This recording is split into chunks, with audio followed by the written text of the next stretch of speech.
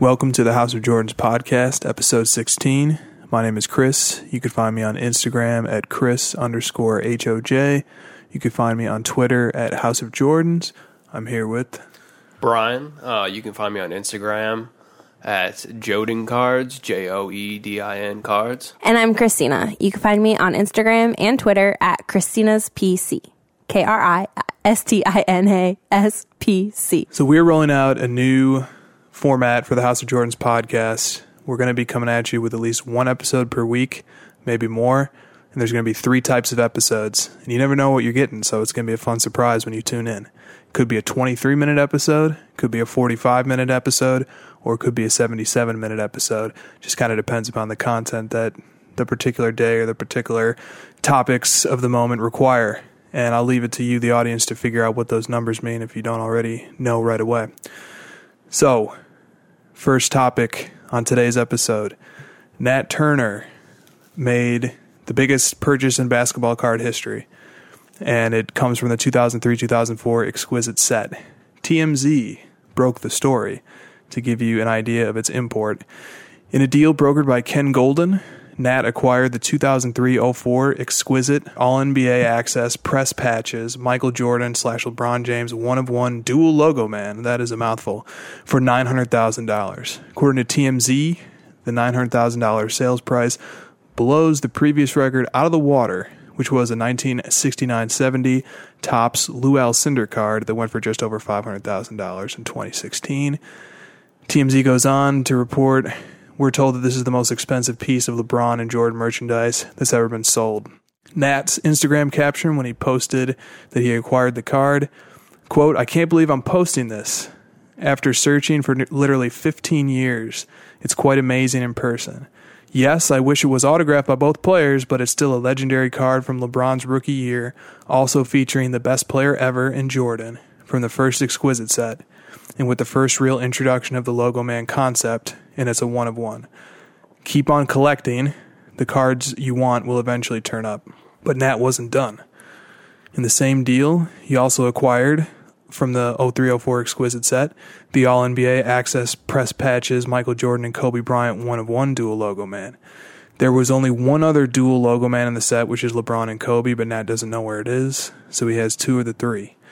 He also acquired what was my favorite card in this haul, the 2003-04 Rainbow 1-of-1 Parallel of the LeBron base 2003-04 Exquisite RC. No autograph, no memorabilia, just good old-fashioned cardboard. And in the caption, Nat indicated that it too is his favorite card from the haul. And there also was a 2003-04 LeBron Exquisite RPA out of 99 BGS 7. And Nat said, "I already own one of these in BGS 9.5, but this was the coolest patch I've seen. Imagine pulling this card back then." And he's not lying. The patch is gorgeous. Taking that in for a second, because, you know, when you put all those cards together, that's $1 million basketball card deal. The topic that I want to introduce is what motivates a collector who is at the forefront of the hobby, someone like Nat, someone who is picking up the highest grade of the great 90s inserts of Michael Jordan, you know, years before any of us even came back to the hobby. It's a guy who's always kind of been ahead of the curve. And for him, he has a unique position in the hobby because he has to battle a perception that he has limitless money and that his collecting, you know, is enabled by the fact that he can just buy whatever he wants, which is not true. Nobody has truly limitless funds, and anybody is making a serious financial, you know, move when they spend over $1 million on an item. But the question for someone like Nat is, you know, how can someone in his position earn his place, earn his respect in the hobby? And there's some ways that he does it. I mean, aside from being incredibly accessible to any hobbyist who reaches out to him, he also provides a digital library that has beautiful examples of the most coveted cards ever made. All those 90s Jordan inserts, all these LeBron cards. He's working on sets, if he hasn't already completed them, of the PMGs. Just a remarkable museum of cardboard. And then he also tracks down the most valuable and rare cards ever. And then he shares them with us. I mean, that's the biggest thing right there is what you said. He's the one that's finding them. And that right there, that requires a level of passion that you need to have to be a collector like him. This isn't just a hobby for him. It's a passion. You know, he has a lot of, you know, attachment to this hobby, and you can see that within his collection.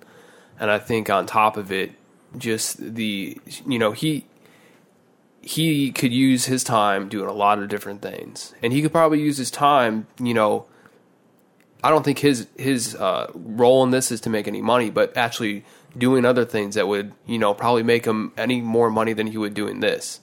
And he chooses, though, to spend his time doing this, which is, you know, just goes to show you the kind of, you know, passion that he actually has for it and for the cards. And I think, you know, showing them off and everything, too, is just like shows exactly what he is in this hobby and what he's about.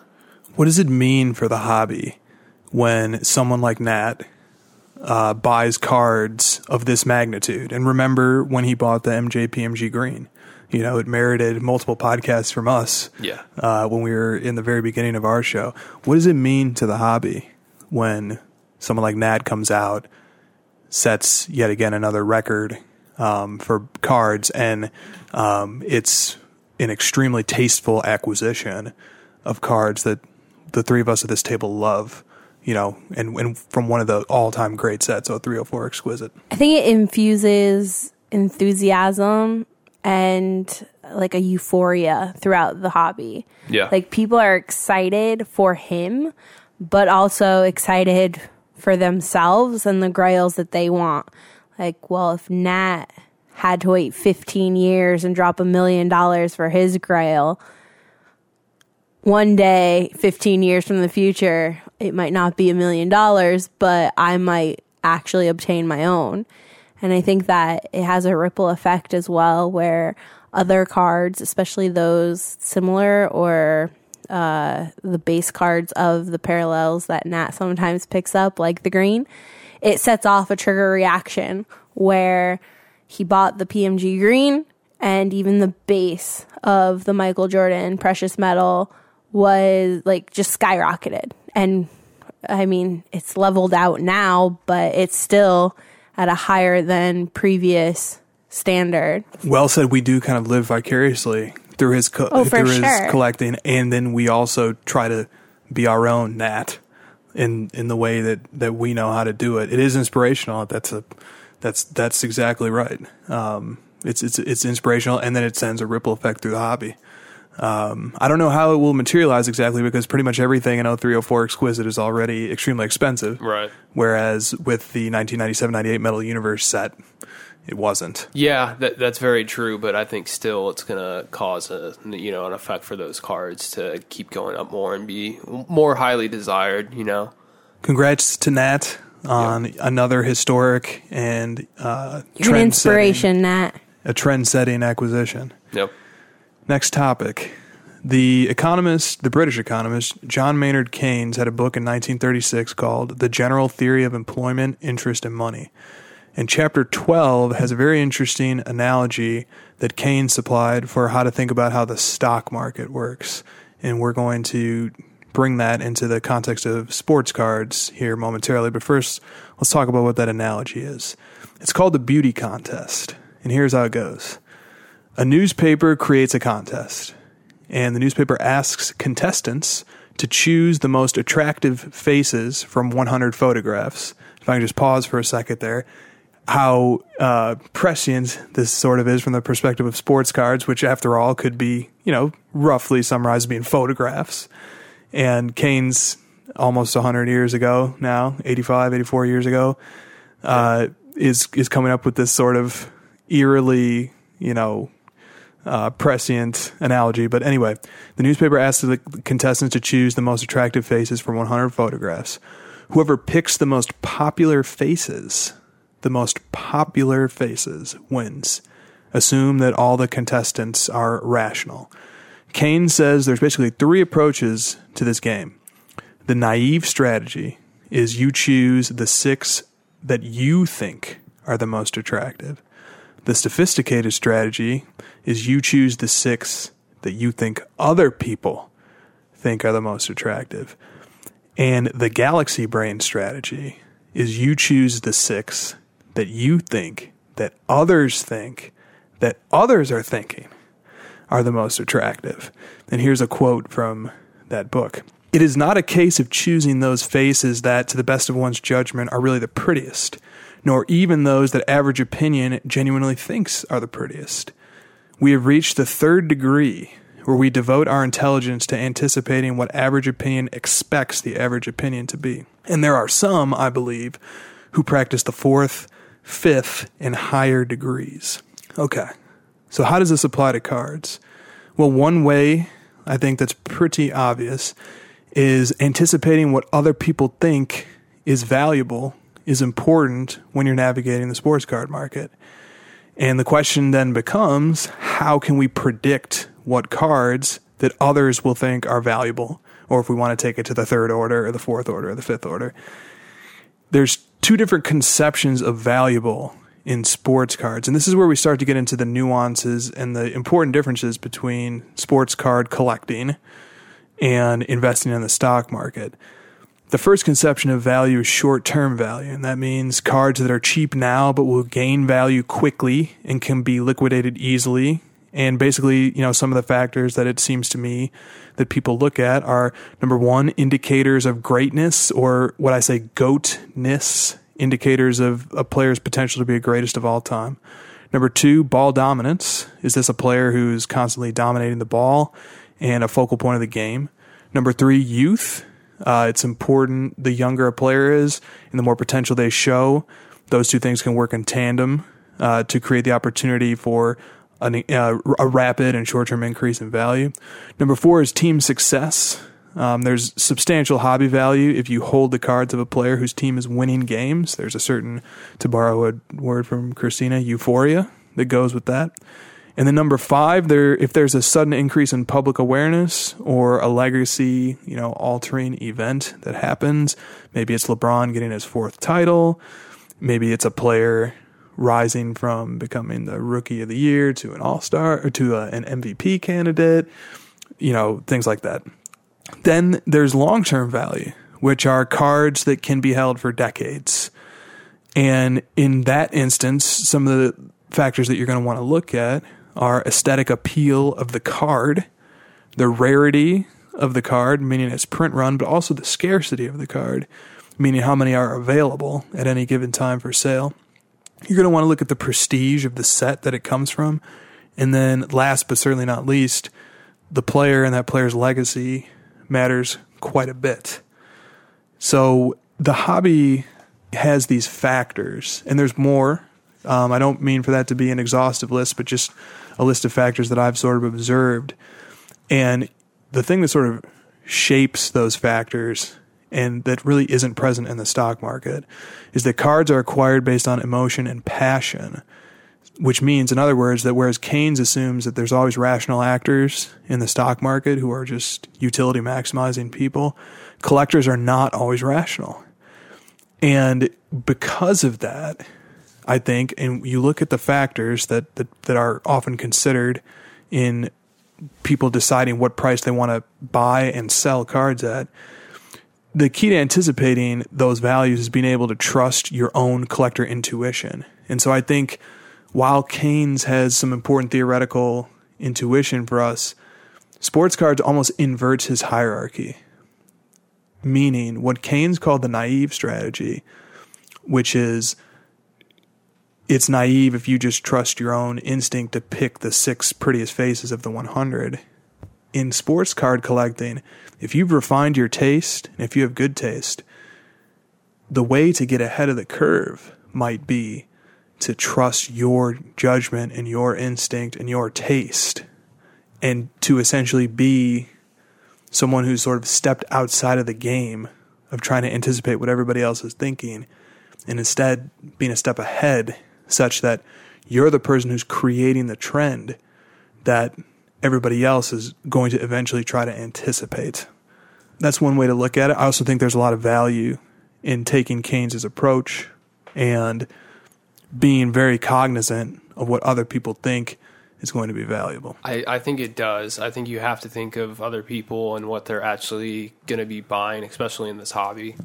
And that's not to say like that's just the only goal. I think you want to be able to collect what you want, but at the same time, I think it's beneficial to think about what other people want and what other people will want, because it's not necessarily certain for what, you know, what's happening today is going to be what's going to happen in the future. So you do want to predict those future events. And like you could take it back to like, let's say when the Luka Hollows stuff was happening, you know, or even like Prism Silvers and stuff. Like if you were smart there, when, you know, Prism Silvers are going up, you're buying Prism Parallels, you're buying all that stuff, you're buying the serial, you're buying all the stuff up that isn't getting hyped yet as much. Then if you're smart about the hollows, you're buying all the other stuff around it. You're not buying the silver hollows, you're buying like the parallels, like the Hyper Pinks, the, you know, any kind of parallel to that, right? And those are the cards that you see the gains in after the fact, because people then see, oh, well, there's these other cards, they're hollows, there are other stuff too, and then it kind of comes into that. So I think, you know, anticipating those kind of trends is what you want to do. So you find something that's a trend, you try to anticipate, well, what could be something build upon that. Yeah, and so the Optic Hollow situation is a fantastic case study, because there you have the Keynesian thinking in full effect, because no doubt when people were acquiring those cards and the prices were just skyrocketing on those cards, part of the calculus that people used when they were making those acquisitions and when they were setting the price at which they would sell was, hey, other people are seeing this card as a potential substitute, a potential 1B to the 1A of the Prism Silver. Right. And if everybody's seeing it this way, and then you take into the objective fact that there's a lower population on the card, then that means this card could potentially become a very important card in the, you know, the canon of the Luka rookie cards. Mm-hmm. But the other part to the equation too is somebody or some group of people had to have the taste to recognize that this is a good looking card. Yep. It takes and it borrows in terms of its aesthetic appeal from Topps Chrome. It has this sort of radiant depth to the refractor finish that makes it inherently appealing. So somebody or some group of people had to have that taste to identify that card as something that would have a broad appeal. That's something that the Keynes theory can't supply. It can't tell you what's going to be a trendsetter. So a little Keynesian food for thought there. Well, it applies, so, right? It does, and borrowing some of the methodologies and the insights from the various academic disciplines can be very helpful, especially in an industry like ours, which has never been, to my knowledge, the focus of an academic study, yet it's a data-rich environment, and it's full of a really interesting mix of sophisticated actors. Here first. After law school, Christopher is going to get his PhD in economics, and he will be studying the card market. I'll make my pitch right now to whatever university wants me. I will bring a multidisciplinary approach to the topic. We'll look at political theory. We'll look at behavioral psychology. We'll look at economics, and we'll use those analytical tools. You should also look at art history. Well, I am clueless. I mean, I'm no expert in any of those fields I just mentioned, not even close. But man, when it comes to art history, I'm clueless. Maybe you could be my my TA or something like that. We just build our own school. That'll work. There we go. Card school. House of Jordans University. There we go. I like it.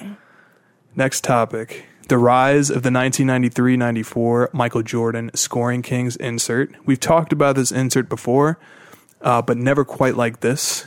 And it's doing something very interesting and important in the hobby right now. And it's a leading indicator of the Michael Jordan market alongside cards like Jambalaya and a few other important iconic MJs. And so it's always important to keep an eye on it.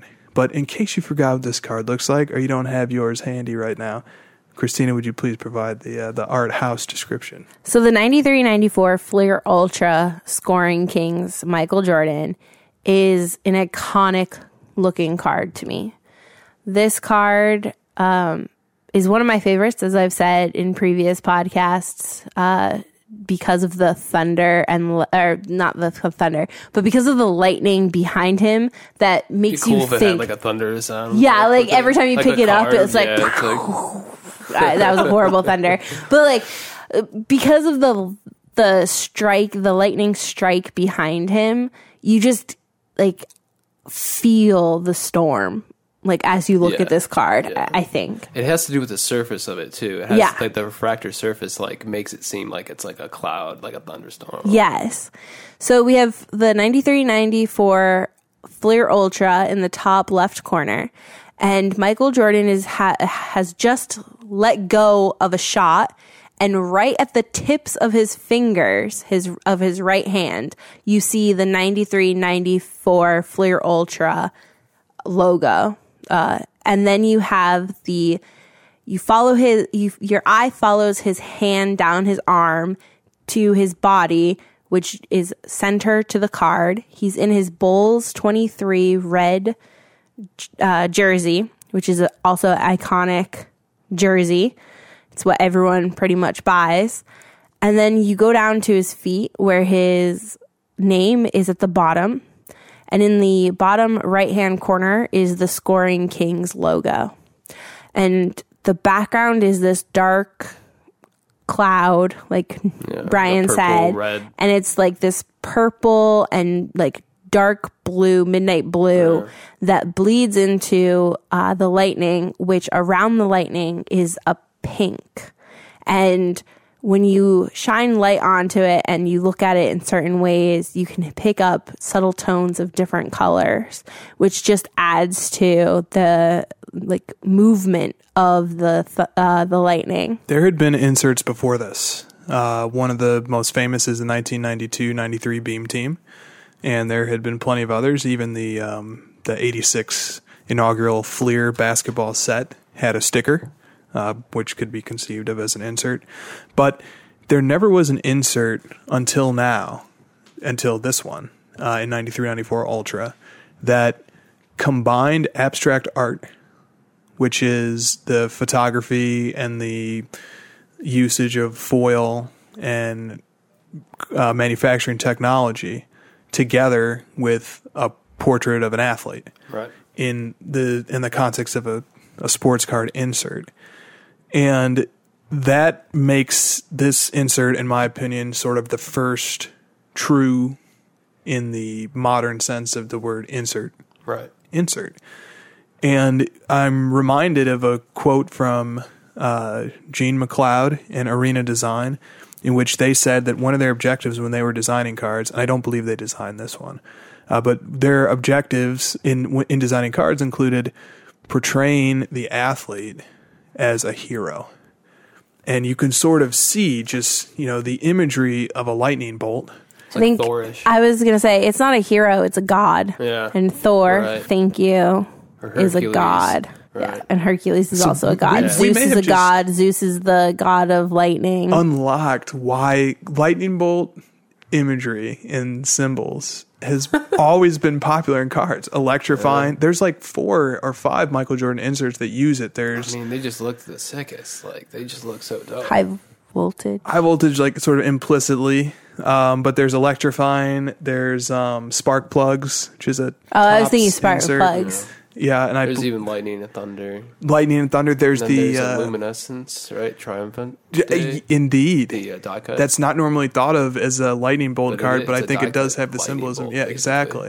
Or And storm thing. there's even the base card. It's like a green electrifying base card. The green electrifying, that was one of the first cards I actually picked up. It's like Exactly. a $3-4 card. They At the time. just I don't know what it is now. Probably something like, but the card was just, it looks so dope. They inherently appeal to you. Yeah. They inherently. So the lightning bolt was just also what a perfect initial, bringing in of this concept that doesn't have any natural overlap with sports, and it's something more than just making it shiny. Yeah. It's abstract. conceptual and it's abstract, and So so just to say it's aesthetically pleasing, so it fits that criteria still very well. one of the most, I would say, top 5. I would put this card, Jambalaya, PMG Red, a handful of others as the most appealing designs ever. Definitely. I mean, you have people that are making, custom cards of current players with this kind of design on it. And that just kind of goes to show what people think about this card. And I've seen T-shirts on eBay with the image of this card on it. So people are selling T-shirts. It's like, it's crazy. People are just, we need that T-shirt. Yeah. I know. I would love to have that T-shirt. So I would also like to point out that this is a card that Christopher has given to me previously and then sold. And then purchased another one and told me this one's not mine. you always need a copy of this card in the PC. You need one. You do. And it doesn't even need to be a high grade. These are difficult to grade, as we're about to go into here. So here's some background info on the card. It was inserted into Series 1 hobby packs of 1993-94 Ultra. The odds of hitting the MJ were 1 in 360. And the way that those boxes were packed, that means you got one Michael Jordan Scoring Kings per 10 boxes. The current value on eBay of a Series 1 hobby box is $180, which means it would cost you $1,080 if you wanted to play your odds in order to get a Jordan. The BGS Pop Report shows 991 total copies graded, which is quite high for a Michael Jordan insert. There are 97 BGS 9.5s, which is roughly 10% of the pop. There's 445 9s, which is 45% of the pop. And there's 298.5s, which is roughly 29% of the pop. PSA has 672 total graded. There are 95 PSA 10s, which is 14% of the pop. There's 158 PSA 9s, which is 24% of the pop. Only 27 PSA 8.5s because they don't like to do those half grades, 4% of the pop. And 277 PSA 8s, which is 41% of the pop. So, interestingly, BGS seems to be a little bit tougher to get a gem with. And we're going to look now at the BGS 9.5 sales history of this card, and it's one of the most interesting and dynamic sales histories of Michael Jordan cards, and it goes all the way back to 2005.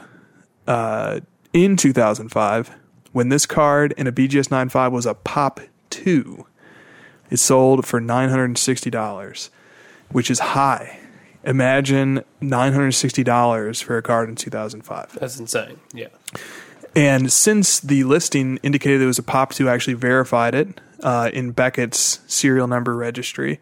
And then I decided to look and see what the pop was for some of these other earlier sales. And so my methodology as we walk through these prices here, I just pick one representative price from each year. 2006, $388, an enormous drop-off, but the pop at that time had ballooned to 10. So probably people saw $960, it's only Pop 2, let's start grading these, became a Pop 10. Price dropped off substantially. And this is interesting, something to keep in mind when you look at the price history of a card like this or any card. You look at the interaction between multiple variables. One variable is the population at any given time.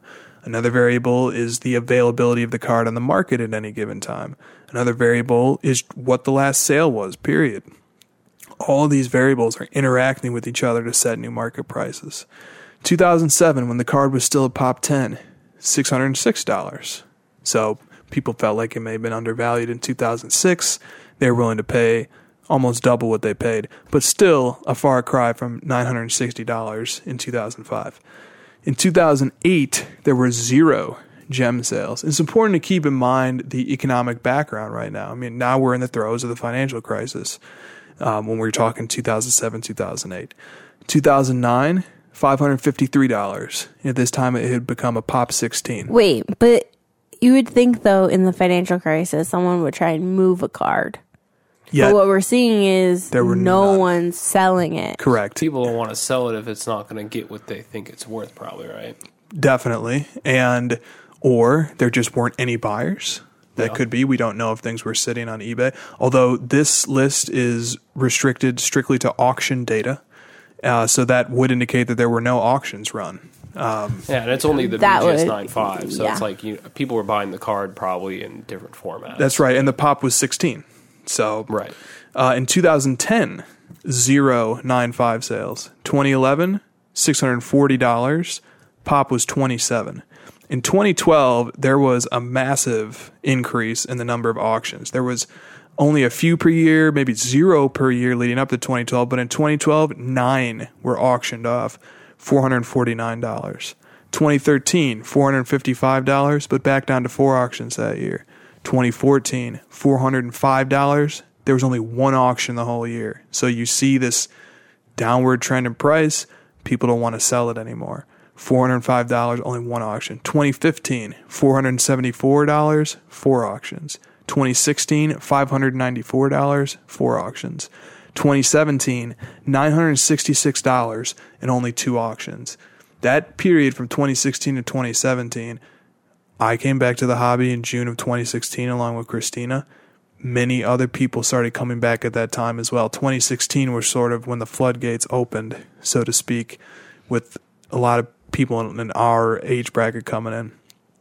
2018, $899, 5 auctions. 2019, $1,000, a modest increase from the $900 valuation the year before, 4 auctions.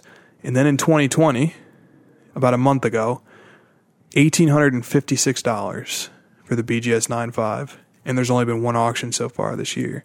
So to emphasize that, the card doubled in value essentially from October of 2019 to January 2020, and we see commensurate increases in value when we look at the PSA 10 trajectory, when we look at BGS 9, when we look at PSA 9. So the question always is, what does it mean for the hobby and for Jordan cards when we see a card like Scoring Kings, and Scoring Kings in particular, have a surge in value, particularly double in value over the course of 3 months, something that it really has never done before. To me, the first thing it means, and this is sort of a good heuristic in general, when you're looking at the iconic Jordans like Jambalaya, like this one, it means there's probably new collectors entering the Michael Jordan marketplace yet again. I would agree with that assessment. Yeah, I mean, we've talked about this card, obviously, previously because it's so iconic, but it is very true that, you know, you have new investors coming in and they see an iconic card that's aesthetic. They want to pick it up. It's the first one you go for. Yeah. But what's really surprising to me with this, too, is just the low pops. I mean, 9.5 is only, there's 97.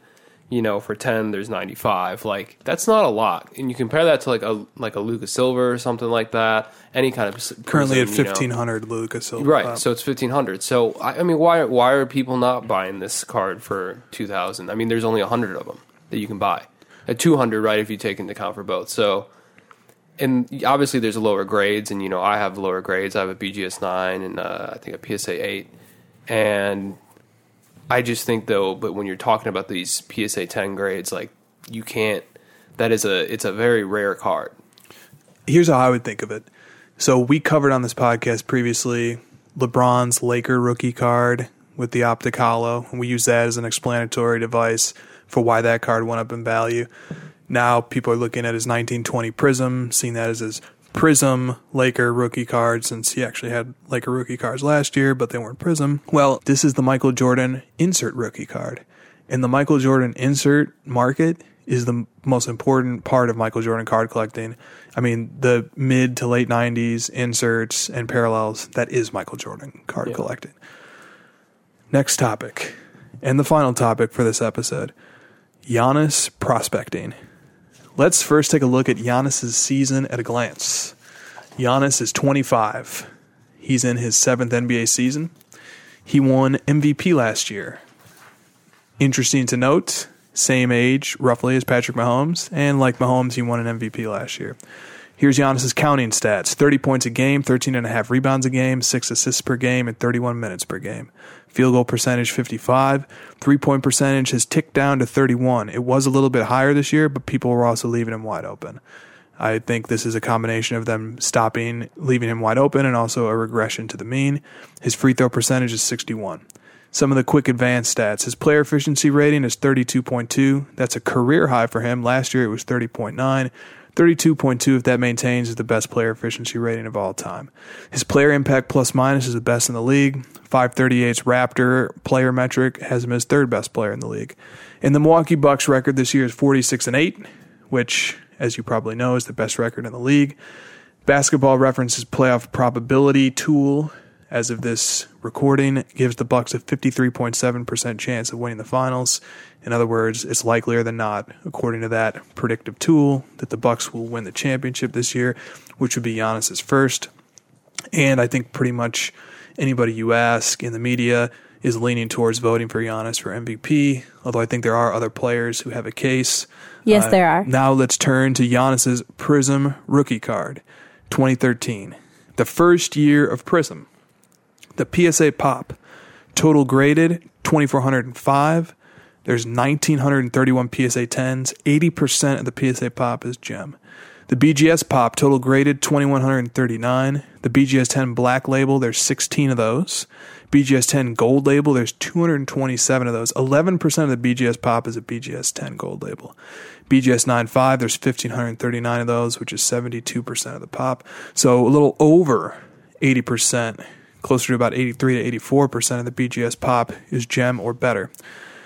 Here's the price trajectory for Giannis's 2013-14 Prism base, and we're going to start this analysis at preseason of the last NBA season.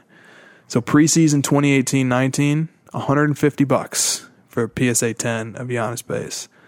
The price at the midseason All-Star break of last season, it was $250. The peak price of this card during the last season was during the playoffs, $650. And then, as we all know, the Raptors, after falling 2-0 to the Bucks, went on to overtake them and go on to the championship coming out of the Eastern Conference. In the offseason, in between last year and this year, the card fell to about $450. In the preseason, it went up to $550. In November, it stayed right in that area. Towards the end of December, it got up to $700. By the time January came around, it was up to $850. And right now, this card is at $1,000. That means it is well in excess of its playoff peak last year, and it's at an all-time high. Giannis cards are pretty scarce. So just out of curiosity, I went to look and see if there's any Giannis National Treasures recent sales from his rookie year. None in the last 90 days on eBay. Talking about the RPA. And when I looked, there were two, both raw and both 100K OBO. People are holding him. People are holding him. We covered on a previous episode somebody who liquidated his Giannis PC before the season started through PWCC. And while, the guy was into Giannis for pennies, and I congratulate him tremendously on the, successful prospecting of Giannis, that guy's already lost out or left a lot of money on the table by selling Giannis. I mean, I think the crown jewel of that PC that he liquidated was a gold Prism Giannis 9.5. And so people are holding him very tightly. And there is a lot of expectation value wound up in the Giannis market. And as a case study, Mahomes and Giannis there's reason to compare the two, although the football collecting market and the basketball collecting market are two very different beasts. But it is instructive to take a look at what basically the analog to the Giannis base Prism is, which is Mahomes base Prism, which incidentally is a silver. All of the rookie cards in the 2017 football Prism set, the rookies were all only silvers, no base. So come playoff time during the Texans game, which was on January 12th, the card was selling for between $1,200 and $1,425. Come a week later, the Titans game, January 19th, the Mahomes Prism Silver PSA 10 from 2017 was up to $1,500 to $1,700. Pre-Super Bowl, and I mean the days immediately preceding the Super Bowl, January 28th to January 30th, the card had tailed off and was selling for $1,100 to $1,300. But the day of the Super Bowl and immediately following the Super Bowl, the card was selling again for $1,500 to $1,825. Interesting to note that even at that peak moment of Mahomes' triumph, it was basically selling for the same as it was immediately following the Titans game. Now, here's where things get very interesting. Well, or during the Texans game, even yes, it spiked there. Very true, very true. And so the day after the Super Bowl, Mahomes' card dropped all the way down to $1,250 to $1,400, and it wasn't done dropping. The Wednesday after the Super Bowl, it fell all the way to $1,050 to $1,100. And then the Thursday after the Super Bowl, it started to recover again, and currently the card is in the $1,300 range. And one tool of explanation here is that football is extremely seasonal. People like to load up on a player and collect them during the season, and then they sort of lose interest as baseball starts to pick up and basketball enters and begins to enter into the more interesting part of its season. But sure enough, when the preseason in football starts and people are deciding what cards they want to load up on and hold over the course of the year, you can be pretty confident that these Mahomes cards will go back up again. Yeah. But what's interesting is that even when you have a guy with a tremendous comeback story like Mahomes had this year, with very exciting playoff wins, a Super Bowl MVP, his first championship, kind of following in the Brady footsteps of getting a Super Bowl in your second year, looking like having those indicators of GOATness that we talked about a little bit earlier. Even with all those factors going, the card lost half of its value after he won the championship.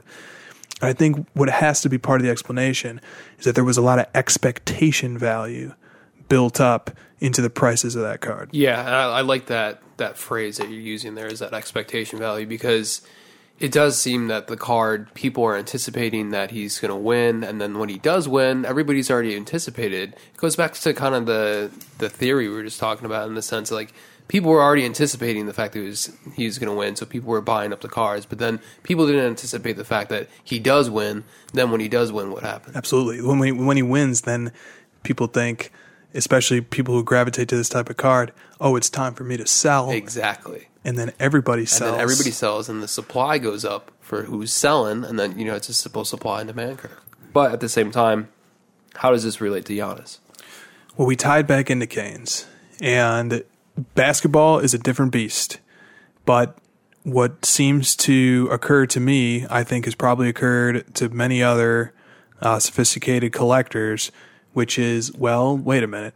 Giannis cards preseason last year were $150, and then when it came playoff time, when the field narrowed from 30 teams to 16, and then from 16 to 8, and then from 8 to 4 conference finals, and all eyes were on those 4 teams, which was the Trailblazers, the Warriors, the Bucks, and the Raptors, Giannis suddenly had a microscopic focus on him. And when that happened, his playoff peak value went up to $650 from $150 preseason. Well, people look at preseason this year and they say $550. And then people are looking and they're saying, well, the PSA 10 pop of Giannis is $1,931. Luka Silver Prism is $1,500. Those are roughly comparable. Luka Silver Prisms are selling currently for about $1,300. Giannis should be in the ballpark of that. Yeah. And then you start thinking, what is everybody else thinking? Everybody else is thinking Giannis is going to win the championship this year. He's going to win an MVP this year. He's going to solidify his legacy. He's going to take a next step in terms of, showing what type of, longevity, legacy, image, what level of iconic that he can reach as an athlete. And they're looking at all these factors and they're building an expectation value into the price of those cards such that we may be seeing a valuation on that card that already has sort of built in a lot of achievements that haven't happened yet but seem likely to happen. I mean, that's definitely true. And you got to look at, how the card went down after the playoffs in the offseason, and then, even though he didn't even win. So it's like there's always that psychological factor there too of like, oh, well, next year maybe he'll win. And then, but it's almost like what you're saying though, but if he does win, it's already expected. It's already built into the price. It's a weird, psychological dynamic there.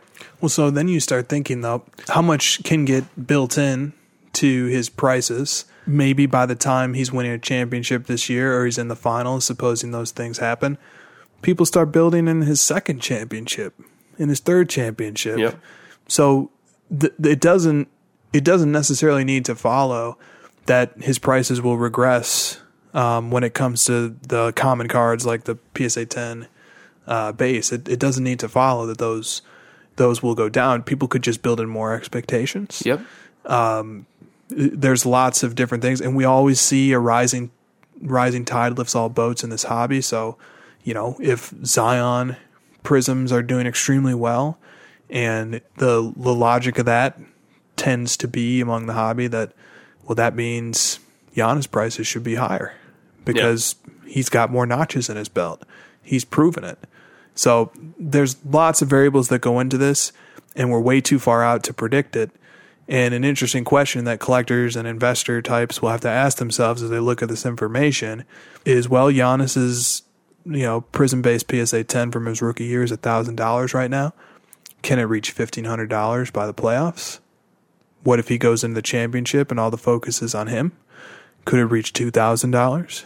Should we start comparing it to LeBron's Chrome, Topps Chrome rookie card, which is currently around $3,500 to $4,000? What type of, cross references, what type of comps are going to be made? It can shift, it can change. Yeah. So that will be a thrilling and fun card to watch. And that brings us to the conclusion of episode 16. Thank you for listening. We hope you enjoy the new format, and we will see you next time.